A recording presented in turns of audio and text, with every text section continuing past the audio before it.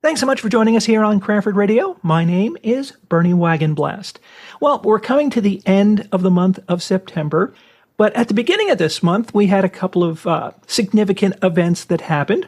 One was Labor Day. The other was the start of the new school year in the Cranford Public School System.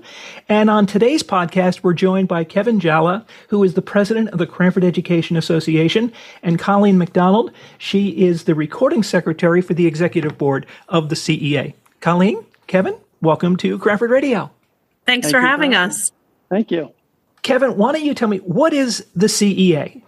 So the CEA is a union for Cranford. We are a subset of the NJEA.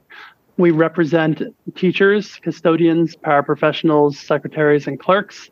I don't think I'm leaving anybody out, right, Colleen? Nurses. Nurses, yes, nurses as well. And so we represent those people, and we are their voice if they have any concerns about working conditions or their experience in their work lives. In terms of being a labor union, we're not going to get into any discussion about any contract issues or things of that sort, but give us a little bit of a sense of what you do in terms of negotiating. It's the Board of Education that you negotiate with. Tell us a little bit of how that process works. The way the process starts off, we engage with our members and we try and engage as best as possible through conversations with them what priorities are important to them in the next contract. If there are concerns with the current contract, we also try to address those. And then once we have all of that information, we have several meetings with the Board of Education and we have a dialogue with them to try and come to an agreement as to how we can improve things and to also discuss what the board is looking for and to come to a meeting of the minds and see what we can do for our members moving forward in the next contract. And Colleen, obviously a part of this is not just going to the board with what the concerns are of the members, but getting feedback from the members themselves about what their concerns are. How does that process work? I know you're a music teacher and you teach band and general music and chorus at both Livingston Avenue School and Bloomingdale Avenue School. But how do you get feedback from the staff at all the different schools that make up the Cranford Public School System? And I think that's the important part, giving our members, all of our members, a voice. And the way that we do that is traditionally, with regard to the negotiation process, we have handed out a survey and the members have filled that out with multiple choice questions and then an open-ended section to kind of hear what concerns are. But this year, actually, we will be meeting with these different groups of stakeholders throughout the district to kind of have a face-to-face meeting to get a chance to hear concerns that way. What's really great about the negotiation team is the fact that just about every unit of membership, every stakeholder group is represented. So it's kind of like allows for a point person to speak with, like I am representing both the elementary teachers and also the special area teachers, which would be like library, media, Spanish, art, phys ed, all these different stakeholder groups. And by having that structure and it's not top heavy in one way, we are able to hear the needs and address those concerns. I think one other thing, just to speak to the negotiation process that we try to address, is like modernizing the contract, because the contract has been written a long time ago, and sometimes there's verbiage or wording or different situations that we might want to modernize that too. So looking at what the board wants, what the staff members and the union members want is part of the contract, but also like keeping things fresh and up to date. Now, the contracts, how often do they get negotiated? I assume it's not annually, but how often does it typically get renegotiated? So that tends to vary depending on the location. Historically in Cranford, we've had primarily 3-year contracts in what I'll call recent history. And looking back at older contracts when we were first formed, I think tended to be 2 years. But if you're talking in general around New Jersey, it's common to see 3 years, but also potentially 4- and 5-year contracts. And where are we right now in terms of the contract process? So we are in the final year of our current contract, which is why we're starting up the process now, with the goal being to try and have a contract in place for next school year. Colleen, you talked about being the point person for 2 different groups of teachers. Are there point people for some of those different groups that you talked about, for instance, nurses, janitors, paraprofessionals, things of that sort? Yes, on the negotiation team, we have 2 high school teachers. We have an elementary classroom teacher, which does deal with something slightly different than me in regard with specialists. We have a paraprofessional. We have someone from the maintenance department to kind of work with the custodian and maintenance. We have a middle school teacher. Who am I missing, Kevin? We have a representative for the secretaries. Did you mention them? I did not mention that, the secretaries, and I think that's everyone on the team. Yeah. Yeah, I think with our vice president, there are 2 middle school teachers, right? Because we have 2 there. Yes. So a lot of us check multiple boxes. So sometimes I forget exactly. When you're negotiating a contract, obviously not all of these people can all be in the same room at the same time, and I assume not all of the board members are in the room at the same time. Give me a little bit of a sense of what the negotiating process is like. Is there a group that's charged with doing the negotiating from the CEA as well as from the board? Yes, that would be the negotiations team. And depending on the issues that are being discussed in the meeting, there could be different people speaking to certain points in the process. But our team is in the room with the board's team, the people that Colleen was just discussing, and then the board's representatives, and that's how the conversation takes place. Now, once you get to a point where you think you have an agreement between the CEA and the Board of Education, what happens then? I assume that negotiating team is not empowered to make the agreement. They have to bring it back to the membership. Correct. Once we sign what's called a memorandum of agreement, then we take that back to our membership and we explain what we've done to negotiate for them. We show them the things that we have negotiated for. And then, yes, we hold a vote for the membership, and the contract has to be approved by a majority. I think it's a simple majority. I think at least over 50% have to approve the contract. And then the board also approves it on their end at a Board of Education meeting, ideally. And then everybody, then we have a contract. Obviously, being union negotiators is just a small part of what you do. Your big job are being teachers. Kevin, tell me a little bit about your background. How did you get into teaching? Have you been always in Cranford schools? Where did that come about? I was probably in the minority in that when I was younger, from a very young age, I started thinking that I'd probably want to be a teacher, probably around freshman or sophomore year of high school. My mom attended Kane University, and so she received their alumni magazine. So they had a STEM program there. I was into math and science. They had a STEM program that also worked as an education program. They still have it there. And so that's where I went to college. And then, yes, outside of college, once I graduated, it was a 5-year master's program. I was looking for jobs. Cranford was hiring, and that's where I've been ever since. I am in my 12th year teaching here at Cranford. And Colleen, how about you? This is currently my 14th year teaching here in Cranford. I do have a year of experience beforehand. I taught after graduating from the College of New Jersey in music education. My main instrument's trumpet.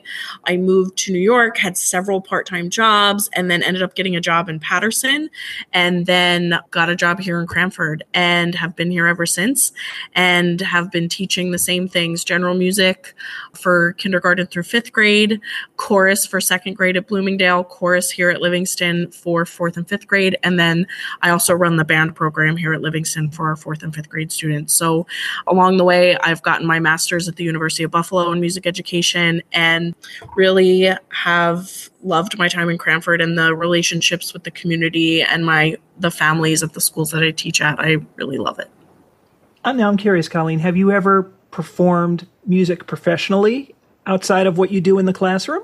I haven't done that in a while. It's a lot of brain and music energy when I'm here in the classroom. And it's funny because when I first started my career, I did have opportunities playing in different musicals or with different groups. But I think when you break down, for me at least personally, when music's broken down to such simple elements and a lot of questions are asked, sometimes the things that I do outside of the classroom just have evolved and are slightly different. So professionally, currently, no, but I love playing with my students and have actually, since starting teaching, picked up a few instruments along the way. I've gotten a lot better at the piano.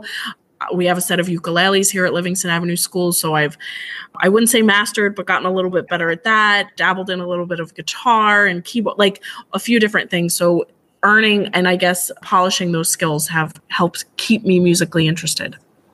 Kevin, talking about your teaching math, computer sciences, that has certainly changed over the years in terms of technology? Give me a little bit of a sense of what a typical day is like for you in the classroom and the technologies that you use. Yeah, there's two components. I do math and computer science. I think for several teachers in our district, if you're teaching perhaps what I'll call not one of the core subjects like computer science, or if you're teaching, say, electives in other departments, it's much more common that you teach many different courses. And so for computer science, I teach our AP Computer Science Principles class, our web design class. We have a sequence of those classes. I teach the intro class. And I also teach a cybersecurity elective, which is one of the newer ones that we offer. And so with technology having evolved, I remember when I first started getting into these classes here at the high school, students had laptops in my room that would stay in my room. They were stationary laptops. That was our setup, and that's how they worked. But with COVID having happened, our school really made an effort, our district really made an effort to transition to one-to-one, where all students are given a Chromebook. So now they have their own Chromebooks. Teachers are primarily using Google Classroom to deliver content to students along with other technological resources. So I can say over my career, I've been using a lot less paper, especially since computer science lends itself to computers anyway. That would probably be the biggest change I noticed. And also just with cybersecurity being an ever-evolving concept, just what I'm teaching in the classroom is very related to what's currently going on. And stuff does not tend to stay the same in that, to the extent that it might in an Algebra 2 class, where the methodology might change as to how I teach, but the content is generally the same. Colleen, you talked a little before about wearing many hats. Kevin, in addition to your roles as both a teacher and president of the Cranford Education Association, you're also the treasurer for the Union County Education Association. What's the relationship between the Cranford Education Association and the UCEA? They are pretty much separate but related, I would say. We don't necessarily report to them since they're at the county level. The locals don't report to the county level, but certainly the county level there is there to provide resources. The different locals can have people go to the county level meetings to get information about what's going on in the county and any trends that might be emerging that we see across districts. And that's also the link where the state level NJA could relay information to us about things they're seeing at the state level so that we know what's going on and what the NJA is advocating for on behalf of us. And so it's really the link between all those three levels. The county level holds events around the county, just public events, trunk or treats and different things coming up on Halloween, different holiday events to try and bring some joy to the county and its members. You mentioned the NJEA, the New Jersey Education Association. For somebody who's not a teacher, I think back to my days as a student and as a parent of kids who were in the Cranford public school system. For me, the NJEA was those 2 days off in November that the kids have. What goes on down in Atlantic City during the convention, and what does the NJEA do on a wider scale? I'm sure it has resources beyond what you can have just in Cranford. The convention down in Atlantic City offers so many things for members. It offers an opportunity to connect with members across the state, but the bulk of it and what's kind of amazing are sessions. And there's workshop sessions formatted in different ways across all grade levels, all subject areas, where you can attend and you can refine your classroom practice. I've attended a session in the past about the Google Suite for education, and I went to a training, different tips and tricks. I have a few colleagues who actually presented down in Atlantic City on a specific approach to teaching math at the elementary level. There are music workshops. There's a lot of everything. And I would say that if you take a look at the schedule, there's probably at least 3 to 6 concurrent sessions with a lot of options for teachers. There's also, like I said, networking to be able to connect with other teachers and to meet different colleagues from different places. And it's a wonderful opportunity to develop professionally and to hear about different cutting edge things that maybe you're somewhat familiar with or you've never heard of, to bring back to your students, bring back to your colleagues and to your district. And it's a wonderful experience. I think Colleen did a very great job summarizing that. And I think to a smaller extent at the county level, some of those workshop ideas also go on around the year. So the county will have different workshops to help out teachers throughout the course of the year, whether it's planning SGOs or different ways of helping teachers with classroom management and helping different student populations. So that PD comes at us from the state level as well as the county level. And locals can also bring in certain workshops as well to have them done for their members at the local level. Both of you touched on this a little bit before, but I remember when I was a student, I couldn't imagine my teachers were once students themselves, but obviously you were. You started in kindergarten and worked your way up through 12th grade before you went off to college. You're a bit younger than me, a lot younger. Let's be honest, a lot younger than me. So compare what it was like for you as a student back in the day with what it's like for you as a teacher teaching today's students. Colleen, you want to start? Yeah, that's a really great question. I haven't really thought about that in a while. I'm going to speak specifically to my experience with band. And I know that I would not be a music teacher today without my high school band director down in Hamilton, New Jersey.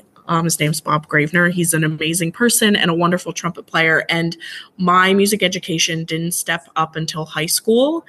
And I didn't make a lot of the connections that were really important musically until I got to high school. And I think my experience now as a teacher, I try to kind of help the students make those connections at an earlier age to where they have enough of a foundation to make music outside of my class. And I think that for me, that didn't happen until the high school level.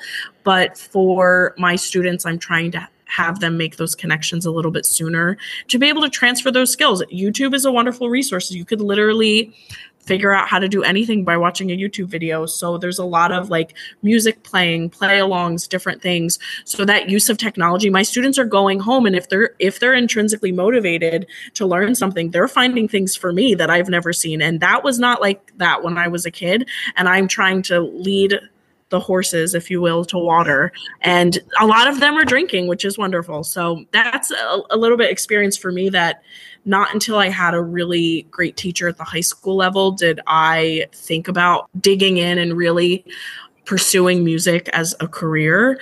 But I'm hoping that my teaching with my students can inspire them to do things outside of the classroom. And how about for you, Kevin?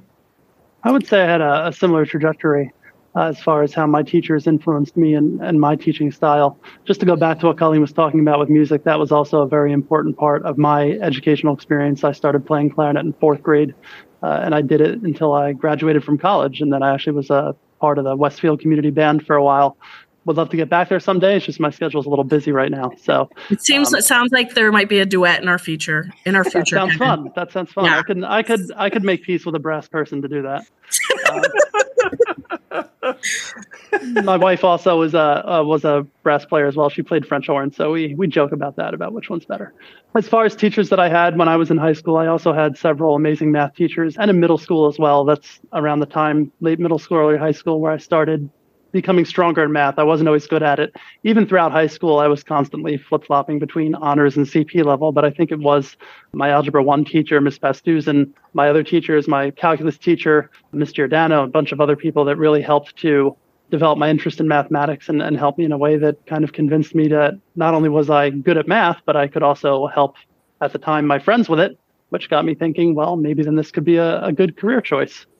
I think the relationship that we have with our teachers from when we were students is just very interesting. I, through the wonders of the internet, managed to find my 2nd grade teacher, who has retired obviously long ago. She's up in Connecticut. She was just, I think, a brand new teacher at Bloomingdale when I had her in 2nd grade. And she gave me a love of reading, which I let her know about, which was kind of cool. But then I also have an opportunity to see today's students. I'm part of the Intergenerational Studies program that takes place at Cranford High.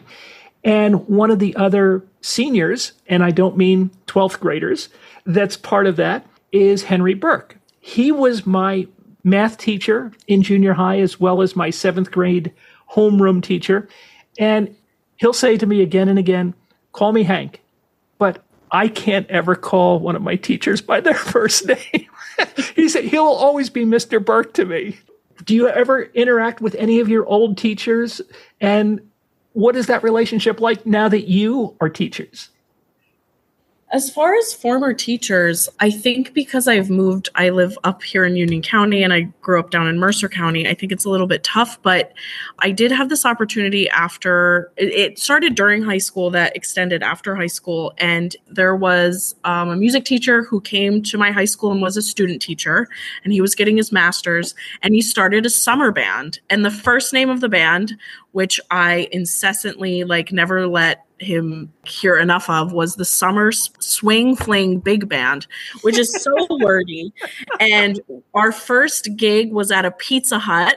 We played in the parking lot of a Pizza Hut, and then we also played at a nursing home. And that was the first summer. And we rehearsed every Sunday at the University of the Arts, which is where he was getting his master's in Philadelphia.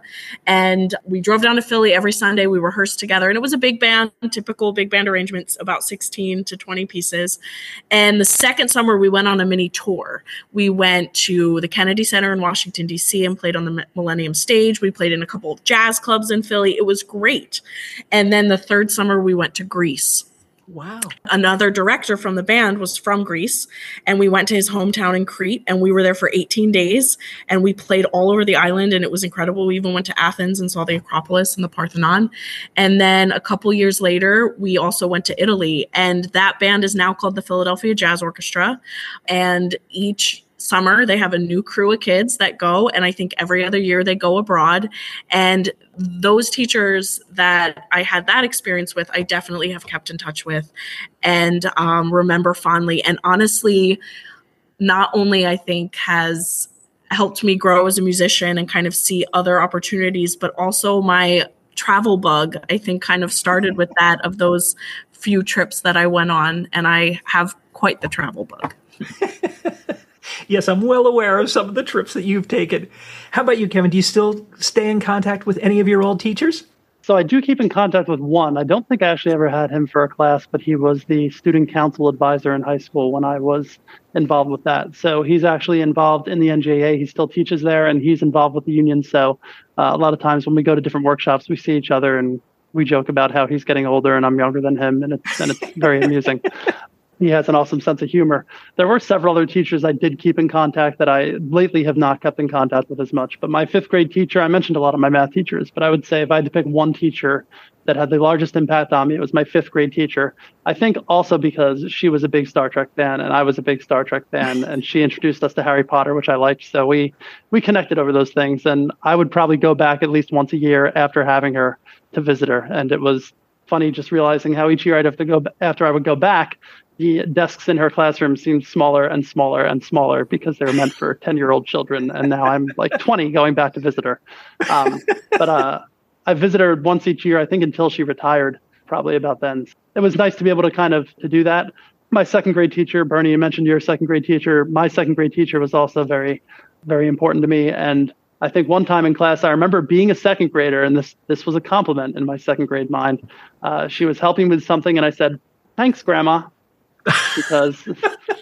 Not because I thought she was old, but because my grandma was and is very important to me. And just, that's kind of where my second grade head went. So I visited her once years after I had her. And I think she was shocked to see me. I think she remembered me after a while, unless she was just faking it and looking like she did.